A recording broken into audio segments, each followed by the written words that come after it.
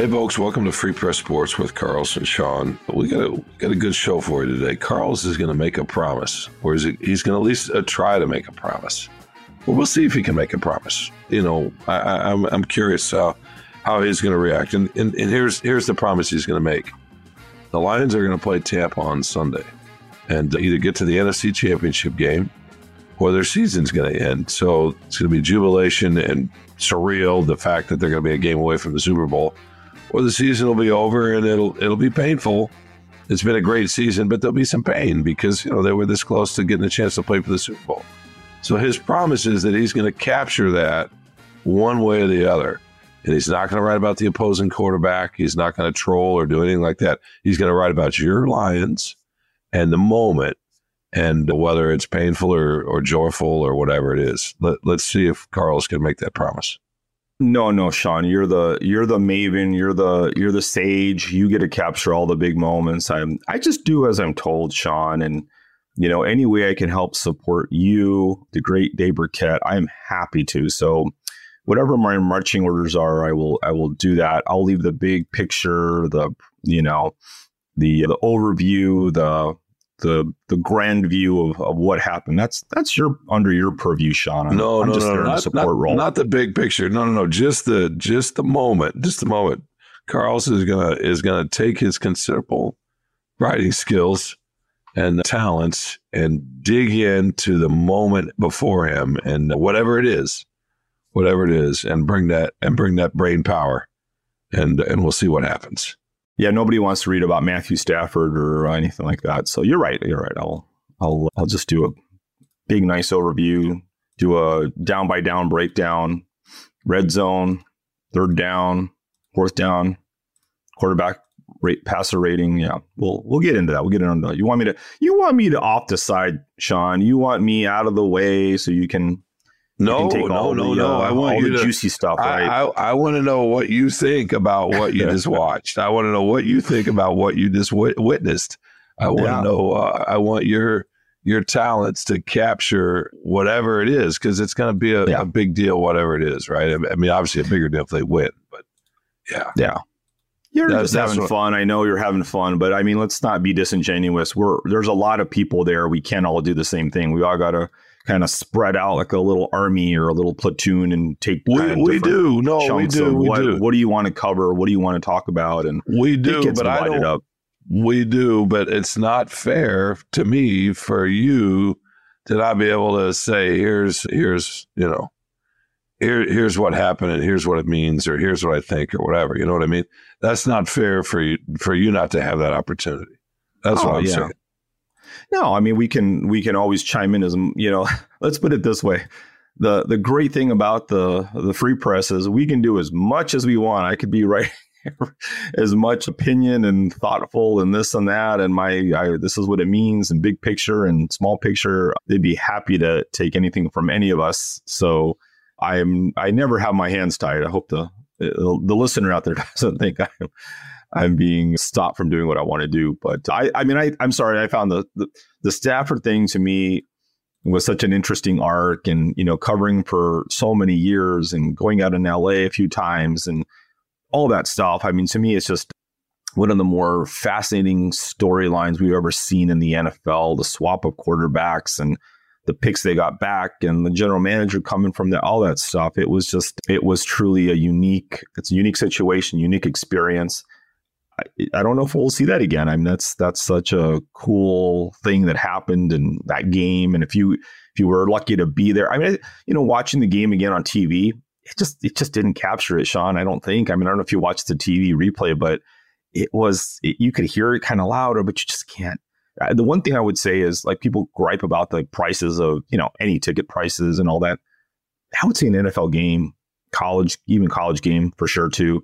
Football is much better in person. You get that the crowd, you know, the excitement, the emotion. That just doesn't come through on TV the same way. So if you were in that stadium, you were lucky to be there. It was a really cool moment. Well, and it was the story of two quarterbacks for sure, right? I mean, part of the reason the win felt so good was because of who they beat. I mean, that wasn't the whole reason. They hadn't won a playoff game in 32 years or whatever. So That was the main reason. But part of what juiced it up was the fact that it was Stafford. But the two stories were Stafford, and Goff, right? I mean, the way Goff was serenaded, the way, and I think that was cool. That didn't come across on TV either, I thought. No, and I think part of the reason he got treated the way he did was because Stafford was there. Yes, you know what I mean? Absolutely. If they'd been playing Philly or whatever, I don't know that. I mean, maybe he makes a game-winning drive. Maybe he makes a play at the end of the game and wins, and maybe they chant then. But I don't think it's the same. Do you? If Stafford's not there, same, but I think we're kind of kidding in the press box. Like, this is the first and last time you'll ever hear his name chant. I don't know. I think maybe they liked that chant. It went out regularly through the spraying up throughout the game. Started when they showed him on right? the big screen. I think it'll go up again. Don't you? Yeah, no, I do. No, I don't remember that we said it'd be the last time. I remember when it happened, leaning over to you and said, "There's no way he's ever heard anything like this in his life." Right.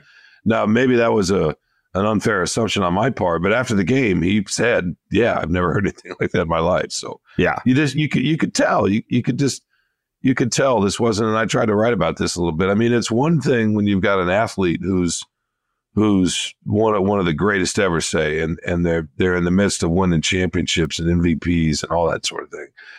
People get serenaded then.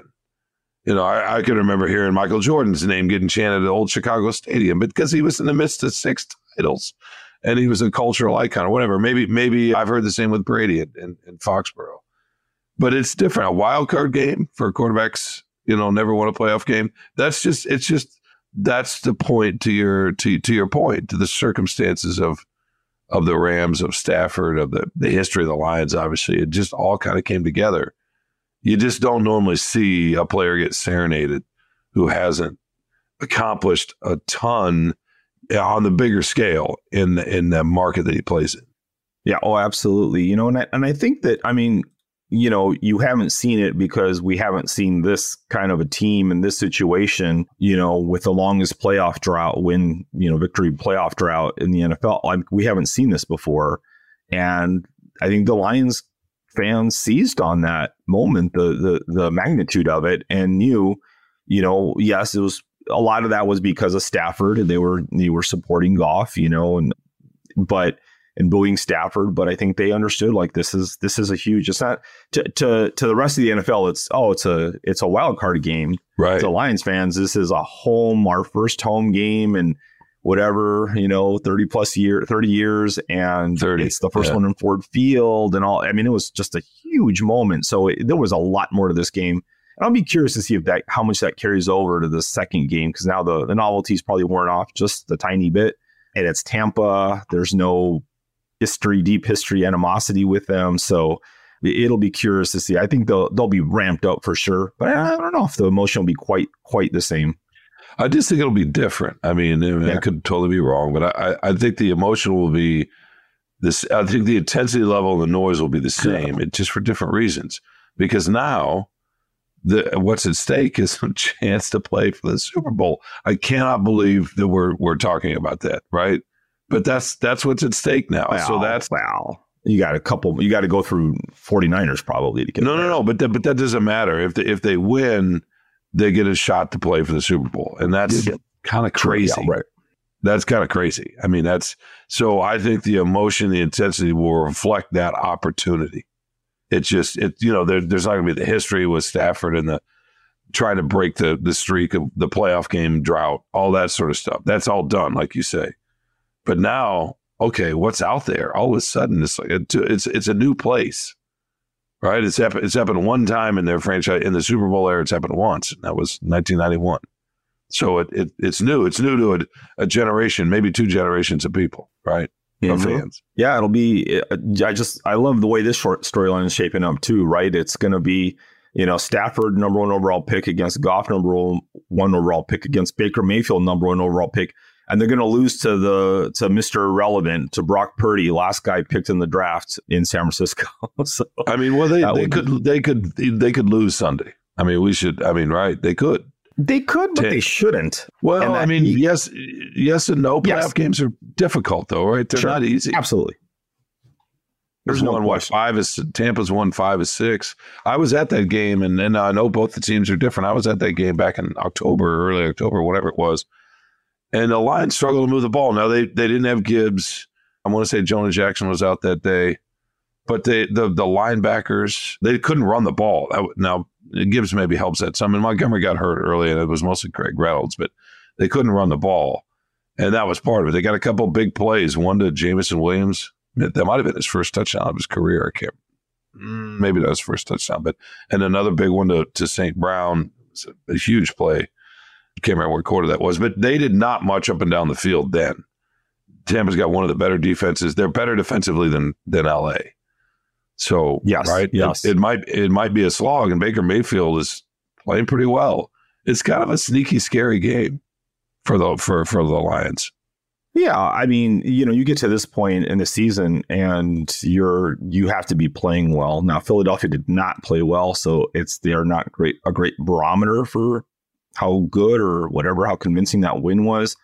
But the Bucs did play well.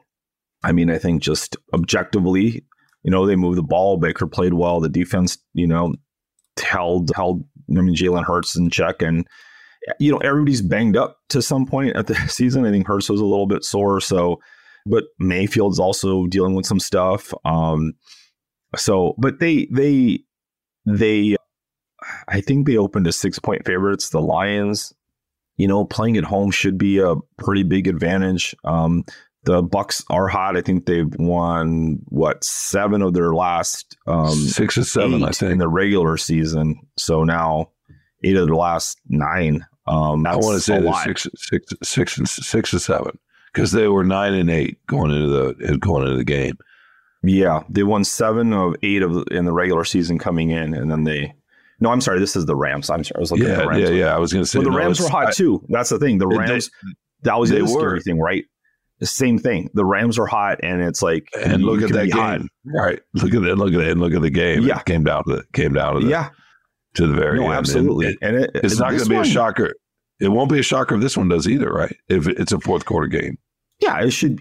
I wouldn't expect it to be a blowout. if the Lions win, so it can go either way. But this would be a disappointment if they vanquish Matthew Stafford. And then they lose to the Tampa Bay. What are they? What were they? The 4th seed, I guess, right? Because they won their division. So that would be disappointing. But it could happen. Of course, anything can happen. The Cowboys can lose. To the Packers can happen. So, but I mean, wouldn't you think they should be the pretty clear favorites? I mean, it's hard to pick against the Lions right now. No, they're favorites, but games like this, just if you're a fan of that team, now the Lions themselves, the players themselves, I don't think you're going to be nervous, but it's just, I think they understand how difficult this is going to be, how physical Tampa is, how well they've been playing, the way they match up. Sometimes it's just about matchups. I'm like I said, the Lions run the ball well. The Tampa's probably got the best run defense, one of the best 2-3 run defenses in the league, and that makes it trickier on Goff. Now, Goff had a pretty good game at Tampa and threw for, I want to say, a season high in yards. And a couple of those were big plays, though, right? But I also remember Baker Mayfield just barely missing Mike Evans, maybe even Chris Godwin, maybe Palmer at one point. They were what we've seen the last few weeks. Tampa had from the opposing passing games. Tampa had that opportunity, and they just couldn't quite connect. And so they only scored, I want to say, 6 points. I don't expect it to be held to 6 points again. I mean, the Lions are going to have to make some plays. So, yeah, I don't think this is a walkover at all. They can obviously win. They're favored to win. And you're right, it will be a disappointment. But I think the disappointment would be more that they're so close to the NFC Championship game. Right. Not like, oh, my God, they collapsed and choked or whatever. They're playing a really good team. I just don't buy into that at this point in the playoffs. I mean, right? Maybe I guess you miss a field goal or you throw a pick. Well, it depends how they lose. Yeah, if they get blown out or whatever, but if they lose by double digits, I think that's bad. That's bad. Yeah, no, that would be unless it's a late, 10-point game and it's a late score or whatever.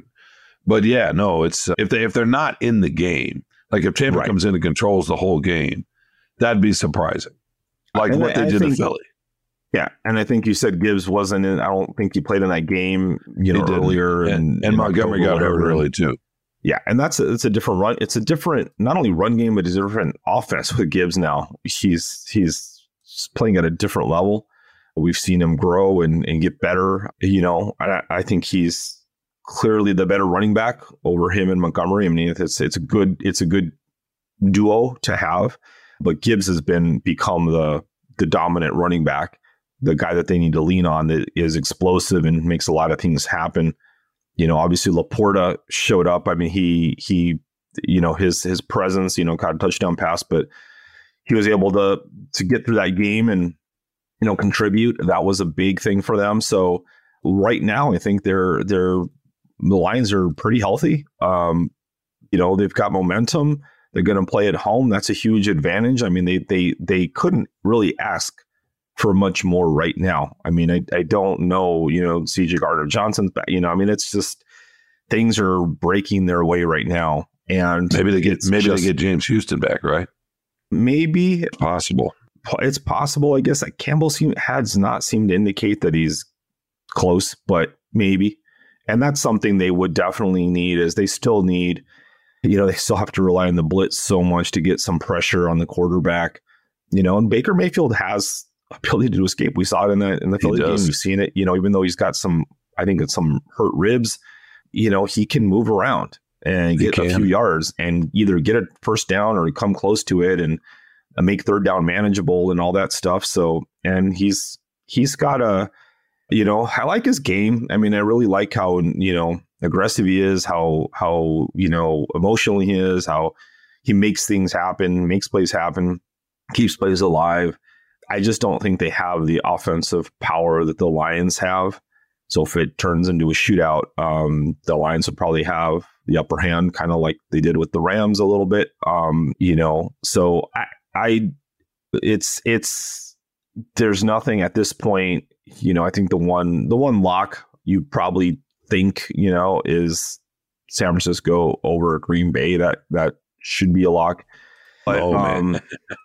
Yeah, the way Jordan Love's been playing, I don't know. I mean, who knows? That defense though is just, and you're playing in San Francisco. That's going to be tough. But yes, sure, anything can happen. I mean, I would say, who knows what's going to happen here? But the Lions have a great opportunity in front of them. It's not a lock, but it's going to be interesting with this game because they know what's at stake. I mean, Tampa's 3 years removed from the Super Bowl, from winning the Super Bowl. I mean, they've got some Super Bowl players on their team, right?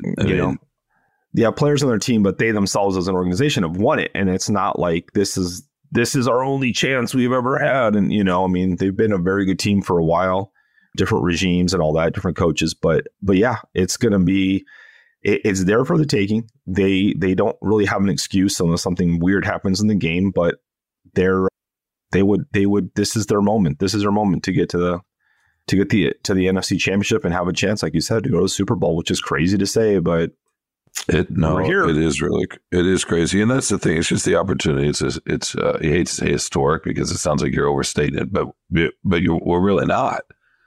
I mean, it's just kind of the reality of how the last several decades have unfolded for this franchise. So to be at the doorstep, it'll be one win away from that opportunity. Obviously, San Francisco has been the best team in the NFC all season. The Cowboys, I guess, had a little bit of a run there, but the 49ers are the most complete team in the NFC and they've been the best team in the NFC all season. And you wouldn't expect the Lions to be able to go out there and do that, but you never know, right? So you want the chance. You want the chance to go out and see what that's like, what that feels like, what that takes. Even if you lose, then you got that in your memory.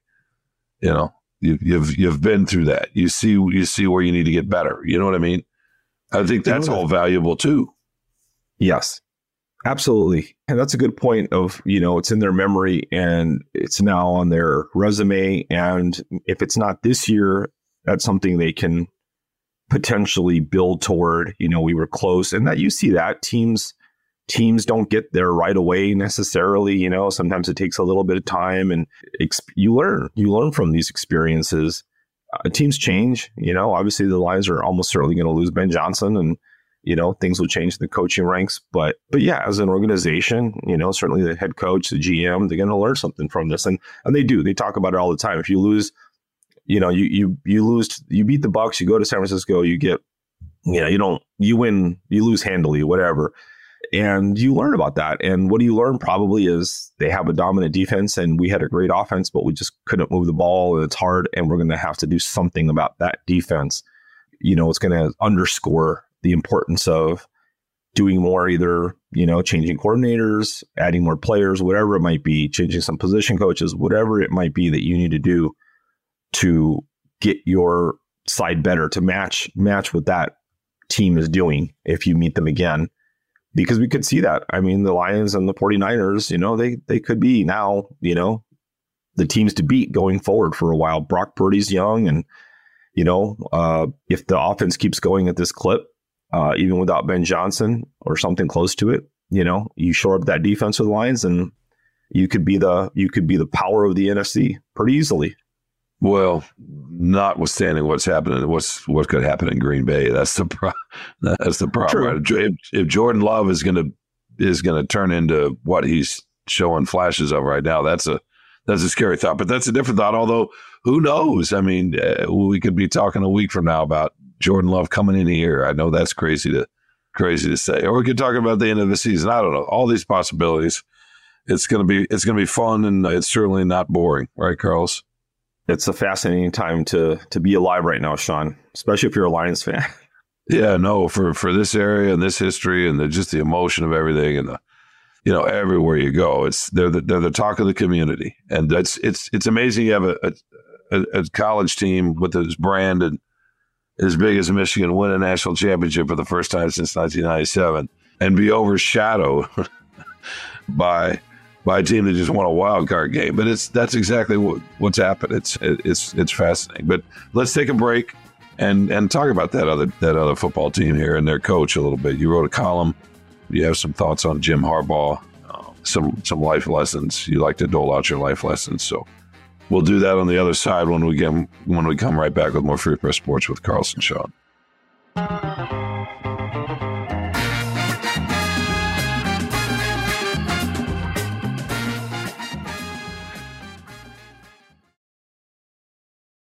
Welcome back to Free Press Sports with Carlson Sean. Carlos, I can't believe you got me defending Matthew Stafford. I mean, the backwards cap wearing,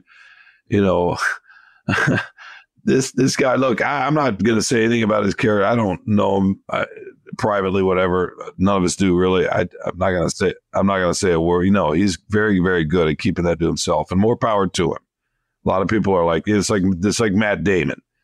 Matt Damon, I saw an interview with him one time. He's like, hey, if you know anything about me, then you're not going to believe what I'm doing on the screen, because you're going to know too much about me, and you're going to be distracted by that when you're watching. And not only that, I just want my privacy. And to me, Stafford's the same way. Anyway, I can't believe you got me defending him. That's just how it goes. All right. Yeah, the Lions are the big deal. But what Michigan did was kind of a big deal. They won the national championship. And now the question is, does their coach return or not? And I'm curious, when you sit down to write a column like you did this week, I can't remember what day you wrote it, that saying Jim Harbaugh needs to stay in Ann Arbor. What are you feeling in that moment? Are you feeling like you have something to offer that he hadn't thought of? Or are you feeling like that's just the role of the job? I'm genuinely curious when you write something like that, where that comes from. I worry that he's making the wrong decision to go back to the NFL. I think that he belongs at Michigan. We talked about it for years, right? Through all the Rich Rod era and the Brady Hoke era, and just that was it ever going to be Harbaugh? It should be Harbaugh. There was a minute about Les Miles, whatever, but it always seemed to be pointing. All roads seem to lead to Harbaugh, and he's finally here, and he's finally done it. He owns Ohio State. He wins a national championship. Got to the semifinal last year. It just seems like this is what this program has been waiting for a very long time. You couldn't ask for something better, a former star player for them. And it's here. And, I frankly, as a, just as a whatever fan or observer, I'm sick of the stupid SEC winning all these titles and Alabama and whatever and Clemson and what, it's just like another conference needs a chance. And, yes, Ohio State has won some, maybe another conference and another not Ohio State, spread it around.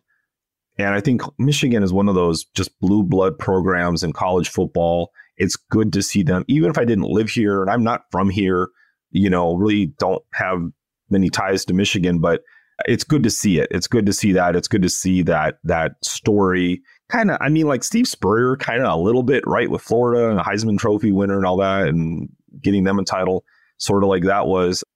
And, I think the NFL, and the column, talked about how teams, coaches, executives, whatever, they when they get to the Super Bowl and they lose it, like he did, a few years, 10 years ago, whatever it was, to his brother when the 49ers lost to the Ravens, that hurts. And there's an emptiness there, a void, because you got so close. And it's something that hurts, as a competitor, as a whatever. And I'm sure it bothers him.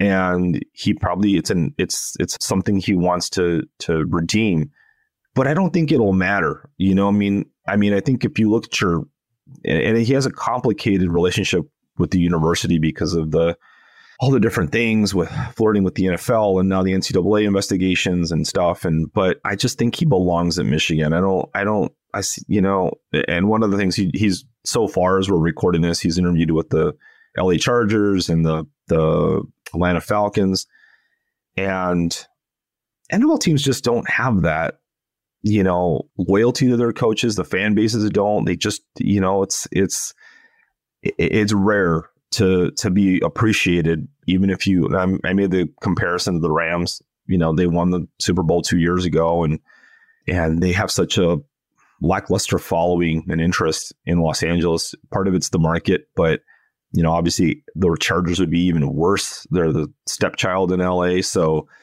yeah, at least hopefully he goes to a team that would appreciate him. But I just think I'd rather, he's 60.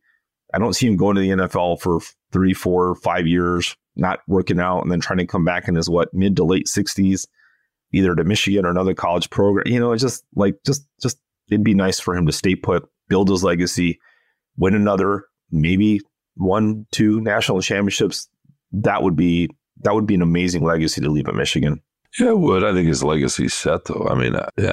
He's surpassed Bo Schembechler. He's done something Bo Schembechler could never do. Has he surpassed them, though? Bo's like a god at Ann Arbor, even though we didn't. Not to anybody under 40 or 50. Even maybe 50 at this point. There's a hall with a statue outside of it. Fielding Yost is a building named after him, and nobody knows that. Nobody remembers that. It's just at this point, yeah, he did something Schembechler could never do. But has he done? Is he Lloyd Carr? Lloyd Carr won 1 too. He wins 2, and he's a god. He Lloyd Carr won 1, but he had to share it, and it wasn't as hard to win it then, as it is now. What Harbaugh just accomplished? It'd be harder, yeah. And now it's going to get even harder, right? With the 12-team playoff, and how much harder the Big Ten is going to become because of the expansion and just kind of getting through that. So, no, I don't know. I think his legacy's fine. I think it's set. You win a couple more, maybe it changes a little bit. But what's interesting to me, though, and maybe this is a little bit too much inside baseball, but what's interesting to me is the idea that, I was thinking about this when I read your column. I can imagine writing a column saying Steven Spielberg should go do direct plays. You know what I mean? It's weird that we do this. It's weird that we do this in sports. I think of sports like I do any other sort of creative endeavor, and we're the critics, and that's been around as long as we've basically had civilization. But we usually just comment on the work. Hey, the job that they're doing, that they direct something, what their acting performance was like, how the novel is written, what the painting is like, what the offensive schemes are like, or can they win, or can they get a team ready, whatever. there are millions of things to talk about. But only in sports do we write, well, he needs to go take this job. I know what's best for him. You know what I mean? And you're not the only one that does it. It's a really odd dynamic that we feel like we can say, well, I know what's best for your life. We would never do that with anybody. I mean, we don't even really do that. Of course we do it all the time. We do it. We don't even do that much with people in our own life unless they're really close to us. And I mean, obviously parents do that with children. Maybe siblings do with spouses. But like you and I've had conversations before about our careers or whatever we're doing, but it's usually because we ask the other. You know, you don't just come out and say, well, Carlos, I think you should do this. That doesn't come unless there's, well, what do you think? But for whatever reason, in this weird one little space and newspaper columns, in the sports pages, we feel like we can say, here's what's best for a complete and total stranger and their life. We're not talking about, is he a good coach or not? Or should he be fired or not? Or, you know, hey, he needs to change this. He needs to recruit this kind of player and get away from that kind of player. Don't you think it's kind of, I mean, it's just that little thing. It's an interesting exercise that we feel the freedom to say, I know what's best for you when I don't even know you. I would disagree with that, Sean. I mean, you know, I know you read probably movie criticism and stuff, and people talk about that all the time, that this role is not suited for this, you know, actor or actress, you know, a director stepping into a different genre, maybe shouldn't. You know, food criticism, I'm sure gets the same thing as somebody opens up, you know, whatever. Michael Simon's known for pork and he opens up Japanese fusion and it doesn't work. You know, maybe he needs to stay in his lane more. And, you know, people do it all the time. I think in politics, right? Same thing. This person shouldn't really be running for president or, you know, whatever. They're not suited for certain, maybe executive office. I think we do it all the time. But it's part of it. It's part of you know, I don't think we're writing this person's a bad person or a good person or whatever. It's just what suits them within the scope of their profession or their career arc, or whatever. What would be the best for them? Where do you see it? I don't think we do that. I don't think we say what's the best for their life. I don't think we do that at all. I think we say, wow, he's not doing or she's not doing a very good job cooking this, and we leave it at that. I don't think we do that in other areas. I think it's unique to our trade. It's sort of fascinating, you know. And I think it comes out of this back when newspapers carried. I mean, were the major voice in any particular city or region, and columnists became sort of a voice of a community, almost like a paternalistic voice. And a lot of kids, let's face it, there were no women doing this; it was all men. So it was a kind of almost a part of a patriarchy in a way. It was the idea that you can sit there up. I'm not saying you particularly, but we would sit there up on high and say, this is what's best for us. It was very pedantic. And for whatever reason, and there used to be city columnists like that too, maybe. We don't really have that so much anymore, but we still have it in sports. And it's just, when I see it now, it's like, oh, it's interesting. Because again, you're not talking about whether he's a good coach or not, right? You're talking about what's best for him. And that's such an interesting thing to say about somebody you don't know at all when you think about it. Yeah. I mean, it's best for it's like when you're talking about what's better for their career, not for them personally, you know, of course, you don't know who they are. But that kind of bleeds together. You're not saying what's best for Michigan, which makes right. No, now that, right. Hey, here's what's best for the Michigan football program. Thing. Absolutely. Yeah, for sure. And we all do that to a degree. No, but I read that and I just thought, and I started thinking about the history of that and the role of that and just how fascinating that is within our little neck of the woods, our little sort of turf. Would you feel that we still do that? I mean, and it happens in the media too, you know, I mean, when people, high profile sports reporters, you know, switch to something else. You know, I mean, I remember Stephen A. Smith, he had his own show for a little while on HBO. And, you know, I think he got a lot of criticism for it, for, you know, is this really suiting him? Is this the right thing? I mean, Jamel Hill, former coworker, right? When she had her show on ESPN, and, you know, people were wondering, you know, is that the right fit for her? And, you know, viewers chime in, you know, I don't like her, I do. And for sure. That's it. That's the thing. I don't like her, I do. I don't like what she's saying. I don't like what she's They're just talking about she's not she's suited for this, or ruined Sports Center, whatever. She's not, whatever. Yeah. But it's usually a reaction to whatever somebody's producing or creating. Right. Or leading.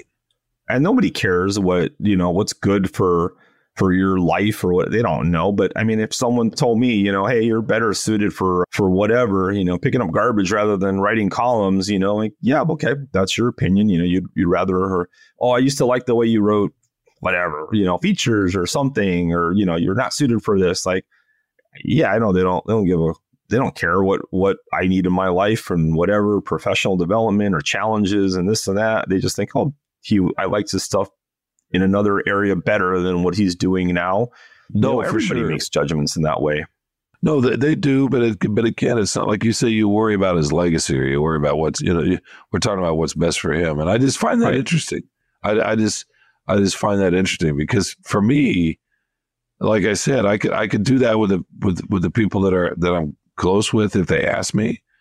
I mean, obviously you do it with your kids when they're young, but the role of a parent is to sort of stop yourself from doing it as a parent as they get older.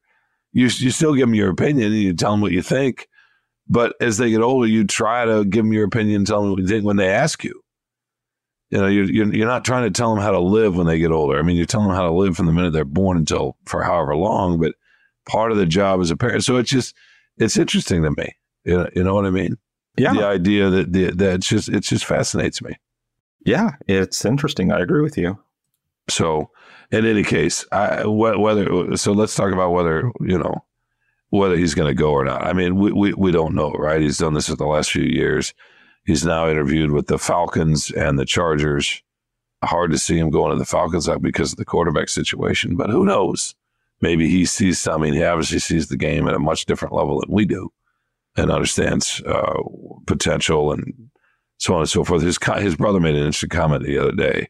John Harbaugh, the coach of the Baltimore Ravens, obviously, and of course he's biased and it's his brother, so take it with a grain of salt. But he said, look, there are a few coaches right now that are better just team builders, that just go in and know how to build a team. And I was thinking about that. And, you can dismiss it if you want because it's his brother, or you can say, okay, that makes some sense because he's done that wherever he's been. He's got a record of it. There's proof in it. So, it seems like if he goes back to the NFL, he'd probably have some success building a team again. What do you think? I think so. I mean, I think the question with Harbaugh is just, how well his coaching and his methods translate. And because things change quickly in the NFL, players, their appetites, their way of doing things, and different teams respond different ways. The culture in a building, if it's not the way that suits a coach, then you've got to change it. That can't be easy necessarily. You had something, one little thing was like Matt Stafford was, his wife got in trouble because she mentioned earlier this year in the summer, I think it was, that Stafford had mentioned, that it's harder to connect with younger players now because they're all on their phones. Like nobody's in the locker room talking as much as they used to. And Stafford's like 35. He's not an old man, and, maybe Harbaugh is more used to it because he's in the college ranks and does nothing but deal with young players. But you never know when the connection is going to be hard to make and how he's going to work with the front office, and ownership. So that's kind of what the problem was in San Francisco, is he just didn't meet eye to eye with the general manager, with ownership. It was a strained relationship. Harbaugh is unique. He does things his own way. And, to me, I think he would be a good coach. My gut says that. My gut says he knows the game. He's performed at a very high level. He's obviously at the highest level he can be in college. I don't doubt that, he can. I would bet he gets damn close to a Super Bowl, if not wins it. But does it work within the organization? Because the difficulty of being a head coach is you got to manage down to your players, sideways, laterally with your GM or your personnel staff or whoever might be, and then up with ownership and team president or whatever it is. You got to handle all those complex relationships. And as we've seen with Harbaugh, with San Francisco and also at Michigan, it hasn't been the smoothest, when he's had to deal with administration or ownership or whatever it is. He's not built that way to be a yes man and we're all on the same page guy and whatever. He does things his own way. It works.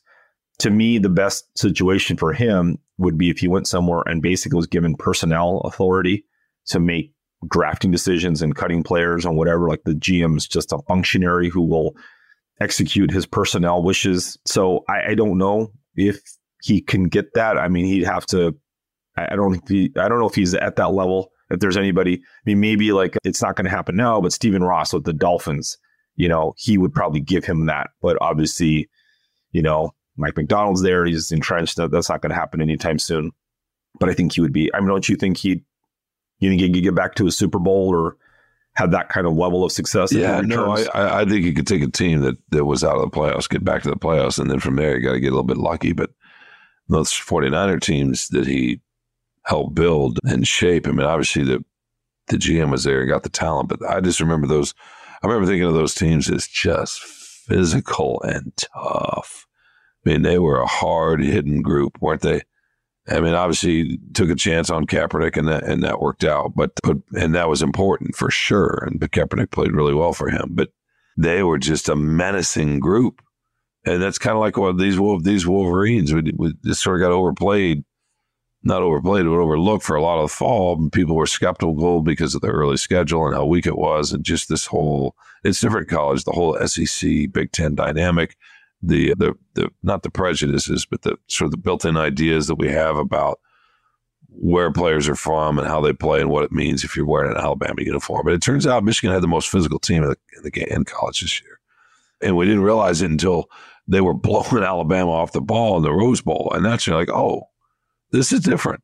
Well, and then they did the same thing to Washington, more or less. So that's how I think of Harbaugh. For whatever reason, he's got some kind of ability to get this.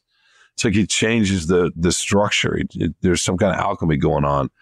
And I know it's not just him. It's, at college it is because he's recruiting too. But at the pros, you got to have a general manager to get the talent. But there's something about him, and he goes someplace, and the way those teams start to play, they just get physical and tough and nasty to a degree. And he's done that wherever he's been. And he's got a gift for that. It comes out of him somehow and ends up on the field in his players. And I would bet that's not going to change if he gets back to the NFL.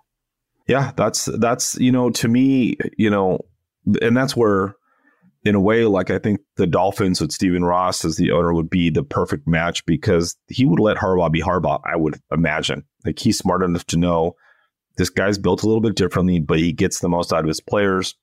There's a toughness in these teams that's sustainable. You just can't, you're going to have to let certain things go. And I think, to me, let me ask you this, Sean, how big of a mistake would it be for Michigan to let Harbaugh go? To not, supposedly there's a report from Dan Wessel and Yahoo saying that they're working on, there's discussions about putting language. They've already offered him a new contract, but he wants language in there that basically protects him from being fired in case this NCAA investigation, whatever, comes out a way that the regents or administrators or whatever don't like it, that he can protect himself from being fired. How do you think, how big a mistake would it be for Michigan to not say, sure, whatever, you're fine, we want you as a coach, even if you get suspended for another half season, full season, whatever? Well, I guess it depends on who's making that decision, but yeah, they should do what they can to keep him, and the money's already there on the table. And I saw that report too. I think Michael Rosenberg, former colleague of ours who worked at the Free Press, works for Sports Illustrated now, and who knows Harbaugh pretty well as probably anybody can know him in the media. He made a really good point the other day that beyond even just the practical matter of, hey, have my back in a contract if the NCAA comes down on me, more. He wants to feel wanted. That there's a psychology there. He wants to feel wanted. Anything else, that contract clause is part of it. But on the grander scale, there's something in his personality where he wants to feel wanted, and that he'll go like wherever. Every human, yeah. Mm-hmm. That he'll go wherever No, but it's different with him, right? Because he's different a little bit. And there's specific things. I mean, a lot of people understand they're appreciated and wanted without having to be hit over the head. You know that from working in a newsroom. You know that from working in journalism, where some people need to be told a lot more than others that they're doing a good job or that their stuff is good or whatever. You know, it's just different. We all have different needs Absolutely. that way. I mean, we share it. Everybody wants to be appreciated or whatever, but there are degrees and there are levels to it, and his is pretty high, according to Michael. And I thought that was a really good point. In the end, he's going to go where he's wanted. And I know that sounds like an oversimplification, but I totally understand what he means by that. But they're all going to want him. It's just different. It's different levels. I think that's obvious.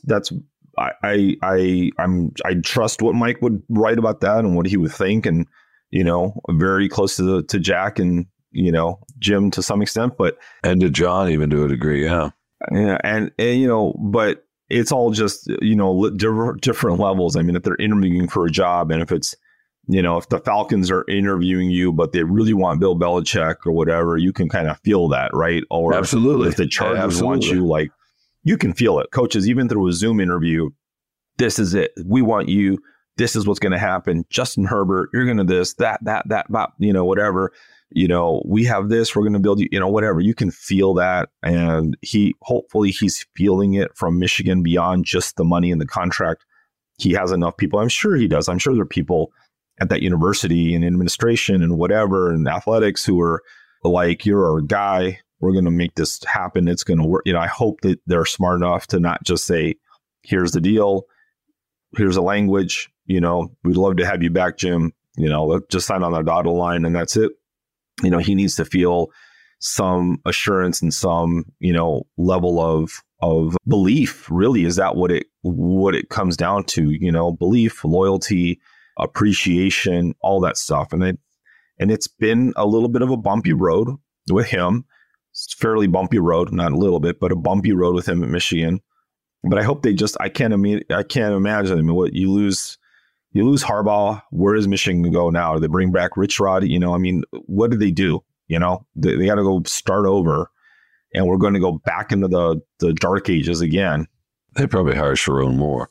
I mean, who knows? That's a different story, a different conversation. What they would do, but I would imagine they'll do everything they can.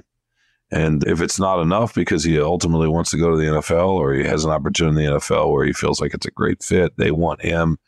He wants to see if he can get back there and do that. Then there's probably nothing Michigan can do. So I don't know. It would be fair to say it was a mistake if that's what he wants.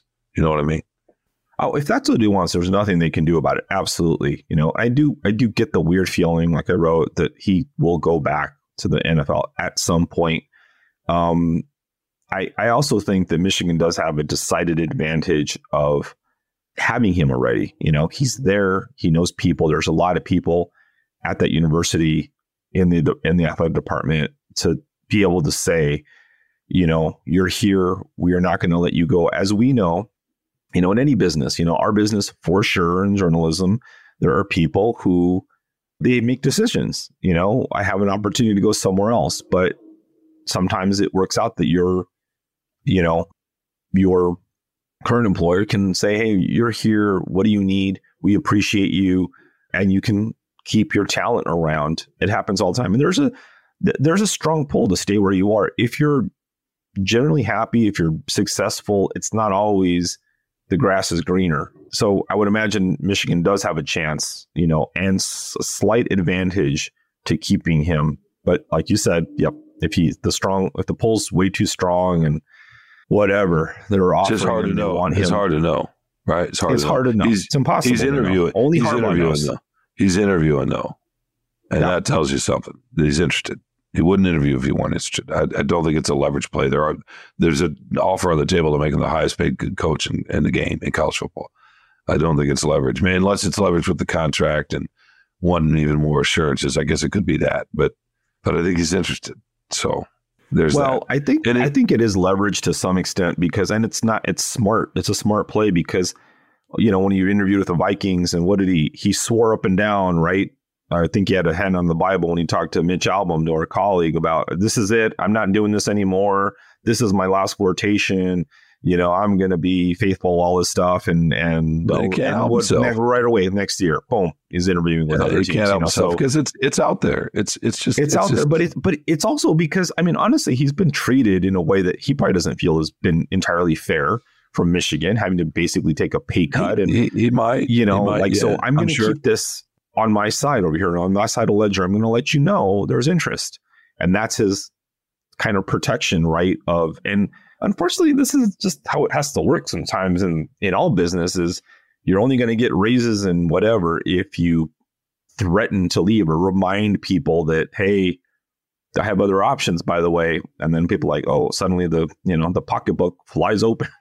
Or whatever, your contract language changes. That's very true. That's very true. I just don't think this is all a leverage play. I think he's genuinely interested in the NFL. But a little bit, at least. Genuinely interested in the NFL. And both these can be true. So, we'll see. We'll see. I think the Chargers would be a great fit. They could use some toughness, and they got a quarterback. And if he goes there, go to the games. But if with him, he'll change the calculus, though. His presence will make them more interesting.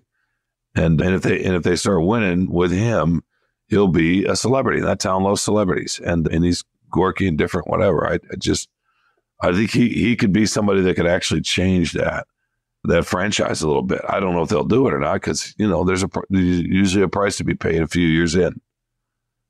Unless he wins Super Bowl after Super Bowl with the Chargers, it's not going to happen. That's just that team. That franchise is just awful. It just doesn't have the. It is, but it's an area that loves celebrities, and obviously, but he's not. The only reason he's really a celebrity here is because he's Jim Harbaugh in Michigan, and he played here and all that stuff. He was a celebrity before he got here. He was a celebrity coach when he was at the 49ers. He was. No, he was. He got national attention all the time. Of course, he was. No, you talk to the media there. He was not beloved. He was not. The celebrities have nothing to do with being beloved. It has nothing to do with being beloved. And don't forget the 49ers. They really support their team there. Their 49ers fans are really loyal and into it. And he was appreciated, but I don't think he didn't reach celebrity status. Don't forget there was a guy named Bill Walsh there. He was never going to be Bill Walsh. Again. Oh my goodness.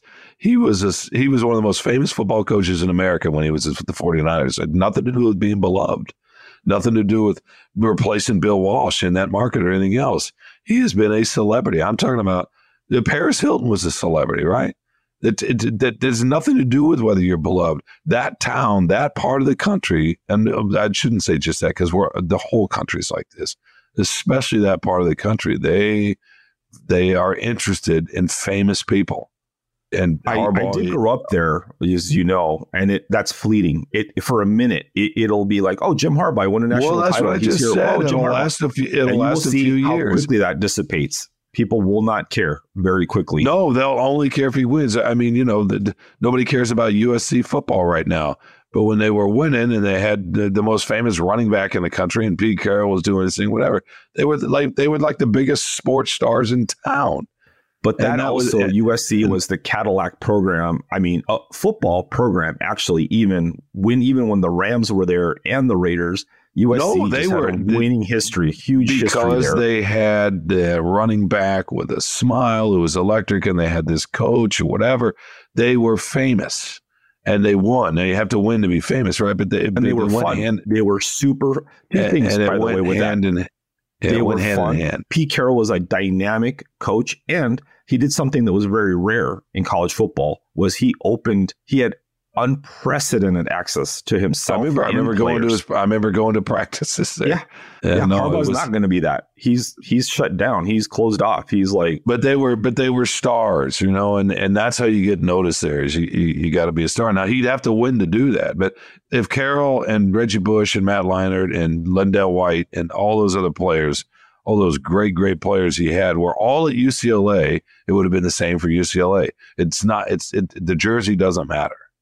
It doesn't. Wait, what did you say? You said that all that stuff would have been the same at UCLA? If Pete Carroll had been UCLA's coach and LaNdale White and Reggie Bush and Matt Leinart and Carson Palmer, if all those players had come to UCLA with Pete Carroll and they had won at the exact same thing, everything else was the same, and they were the most dominant, dynamic team in college football, it would have been the same. Absolutely not. Do you think if Harbaugh was a coach at Michigan State, it would be the same? And he just won the national championship? Yes. Would he be as famous a coach? Yes. Absolutely. Yes. Oh, my God. Okay. Absolutely. He absolutely would be. Mm-hmm. If he had come from the 49ers to take over at Michigan State and had won and ends up winning a national championship and getting in trouble with everybody, yeah, absolutely would. All right. It's about winning. No, nobody knows who the Detroit. No, the Detroit Lions have been an afterthought nationally for years, and now they're not. Why is that? Because they have they have a great coach, but also they have an insane fan base that's been waiting for this and a super. But what's different? Why have they been the an best afterthought? Fan base? Probably right up there with the Cleveland Browns, who are dedicated and have been way too patient. But there's no question it's a great fan base, but that's not why they're known and talked about nationally right now. It's because they're winning. Yeah, they have a really fun, interesting coach, and people. That's part of it. The number one thing, when we go out and they're a fun team. People ask, what's Dan Campbell really like? They're a fun team to watch, right? Harbaugh will not be that way.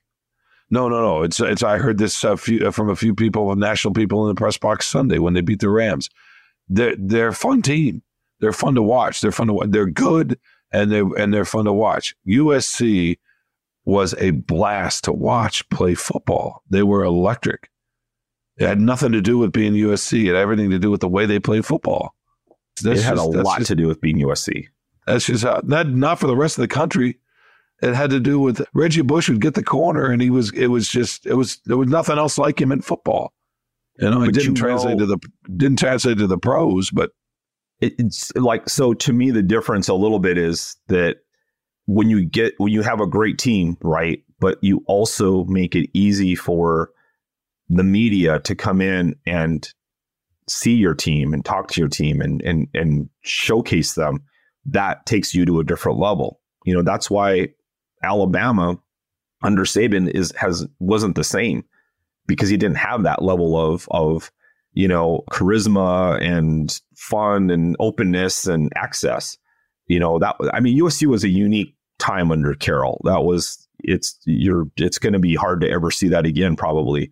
But I'm just saying that the Harbaugh thing, he's not going to change that franchise unless he wins Super Bowl after repeated numerous Super Bowls. He turns into Bill Belichick or something, maybe. But it's just not going to be. He can't make that much of a difference. He'll be for sure the novelty, Jim Harbaugh, and then once people go to his first couple press conferences, it's going to be like, this guy doesn't. He's a tough. He's got to win. He's got to win. He's got to win. Yeah, but even that's he won in San Francisco, and and he was one of the most fascinating coaches in sports. For better and for worse, whatever else you thought. Because what'd you say at the top of this segment? He's different. Well, whatever word you want to use, quirky, eccentric, whatever. That makes him interesting. To an extent, yeah. No, that makes you interesting. It's a celebrity thing, and it goes with winning, right? It's just kind of how the world works. But we'll see. Yeah. We'll see. All right, we got to take one more break and get back to your favorite thing, which is obviously not celebrities. And even though you grew up in celebrity town, didn't you? Phoenix, yes. Maybe I was thinking Rancho Cucamonga, mostly because I just wanted to say that. All right, let's take one more break, and we'll be right back with more Free Press Sports with Carlson Sean.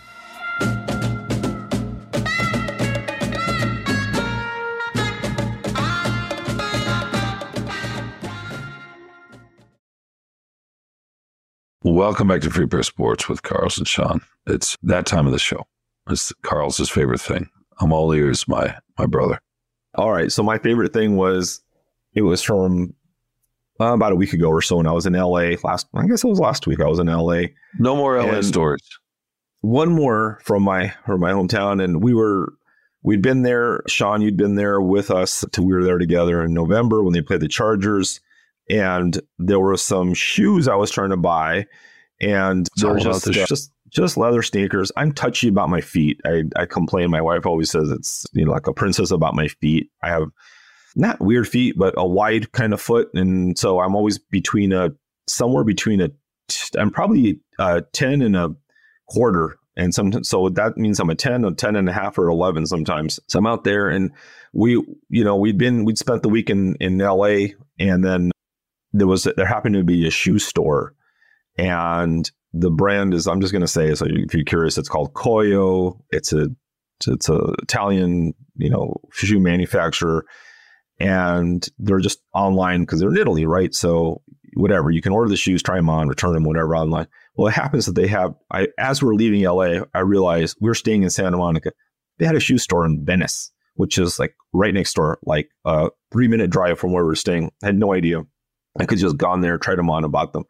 So what I was most looking forward to going back to LA for the Rams to talk to Stafford and them out there was I could get my chance to go back to Venice and go to that store and try on these shoes. And I did. And the minute I get on the road from LAX, it's a 15-minute drive.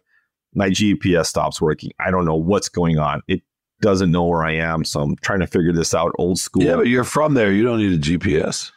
Well, I don't know. I haven't been to the store before, so I don't know every side street in LA. But so I figured out it takes me twice as long. It takes me 45 minutes to get there. I'm all over the place. Finally get there, go to the store. There's a little sticker on the front. Back in 5 minutes. Back in 5 minutes. So the person there had to run an errand. So I've got to. I'm like, this is just not. And it's going to close in about an hour. And I'm like, I can't believe I'm going to be this close, and I'm going to miss my chance. And the store, by the way, is about an hour from where I'm staying in Thousand Oaks. I'm like, this might be my only chance to come here. And luckily, the guy came back. I tried on the shoes. They fit great. And I finally, Sean, got what I wanted. That was my favorite thing. I'd been looking forward to this for a long time. And I was thinking, and the whole time, we talk about all our little, I've mentioned this before, like all your rooting interests, whatever. I was like, wow, if they play the Rams, I could go back to LA, maybe go to that store.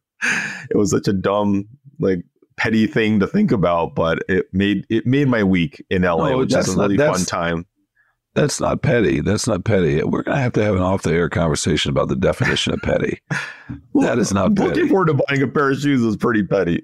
That's not petty at all. It's just like Stafford wasn't petty. We are going to have to, we'll have a conversation. Listener, I want you to know Carlson and I are going to have a conversation about what petty is, and because him wanting to get some shoes is not petty.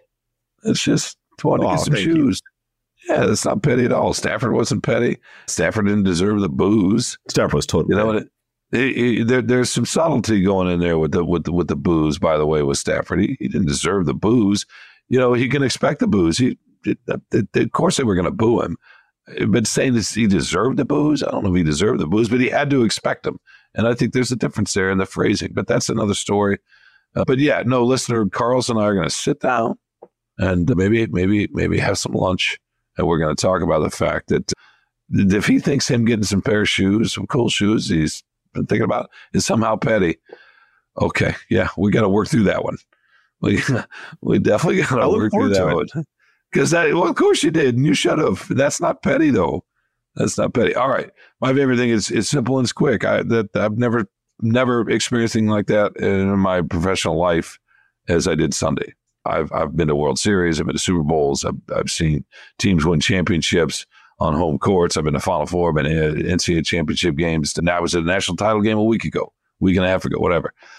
The atmosphere at Ford Field, the history, the connection of this team, the Lions, to this city, the way this city sees itself, the way the Lions, if they see themselves, the way the Lions fans see themselves is kind of the way the city does. What it meant. You mentioned earlier Stafford coming in, but just all that in play. I've heard since from people that watched from home and saw the overhead shots of how good the city looked. The fact that Mike Tirico was on the broadcast. I heard that clip at the end, and Chris Collinsworth sort of threw it to him and said, okay, what does this mean? Because he lives here. So he has some sense of what it meant beyond just a wild card win. Other, like you say, Carlos, other markets like, what? It's a wild card game. What's going on? No. There were people taking ashes of their parents. I mean, maybe just one. Our colleague Jeff Seidel's working on a story about that, right? There was, all these folks crying around the stadium, some because of the game itself, some because they grew up going to the games with their dad and their dad wasn't there and their dad died last year. I kept hearing story after story after story about all of this. I've never felt anything quite like that. And maybe you're right, Carlos. Maybe it won't be like that when they play Tampa. Maybe it won't. But I've been to a lot of amazing, I've been blessed, a lot of amazing sporting events over the years. Never felt or seen anything quite like that one. And it was deep. And it was because of this area and the state we live in, particularly the city we live in, work in, and the region we live in, and how we see ourselves and how other people see us. That game was about that. And you could feel it. And yeah, that was by far my favorite thing. Totally agree. Great observation, and totally agree. And by the way, Lions did a fantastic job with that presentation, with the light things, they did bracelets, and all that. They do a very good job with their presentation overall, but this is a different level. They really did outdo themselves. They did. And you and I are going to, at some point, we'll see if they win or not. Maybe if they don't, but at some point we ought to talk in another podcast. We need to talk about the owner who has made a lot of this possible. Right. Yeah. Absolutely. Who's changed some things and wanted to change the feeling in Allen Park to start, and then went from there. So, and we're talking about Sheila Hamp, of course. All right. Good to see you, my man. I'm glad you got your shoes. I don't like it that somehow you felt like that was petty. I don't. That makes me sad. I don't want you to feel that way. I want you to enjoy them. No, I'm enjoying them. You deserve them. I don't want you to second guess. You know what I mean? You deserve that. It's something that matters to you. It's good. All right. Let's get out of here before I lose my voice. It's good to see you as always. And can you thank the people? Yeah. Let's thank humbly. The most non-petty person I know is Robin Chan, our producer. Quickly followed by our also non-petty people, our executive producers, Kirkland Crawford and Anjanette Delgado. And the least petty person that we know, we have to say this under our contract, is editor Nicole Avery-Nichols.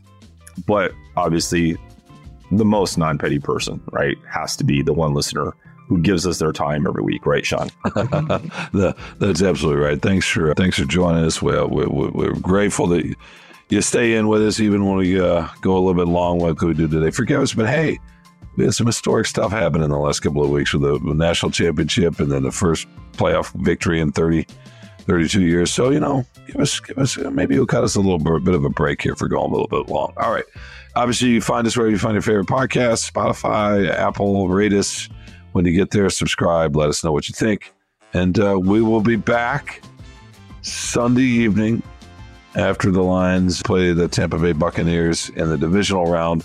And we'll see what happens. They're going to be either on the verge of the Super Bowl or the season's going to be over. But fun stuff either way. Absolutely. Look forward to it. All right. Me too. See you soon, bud. And talk to you all soon.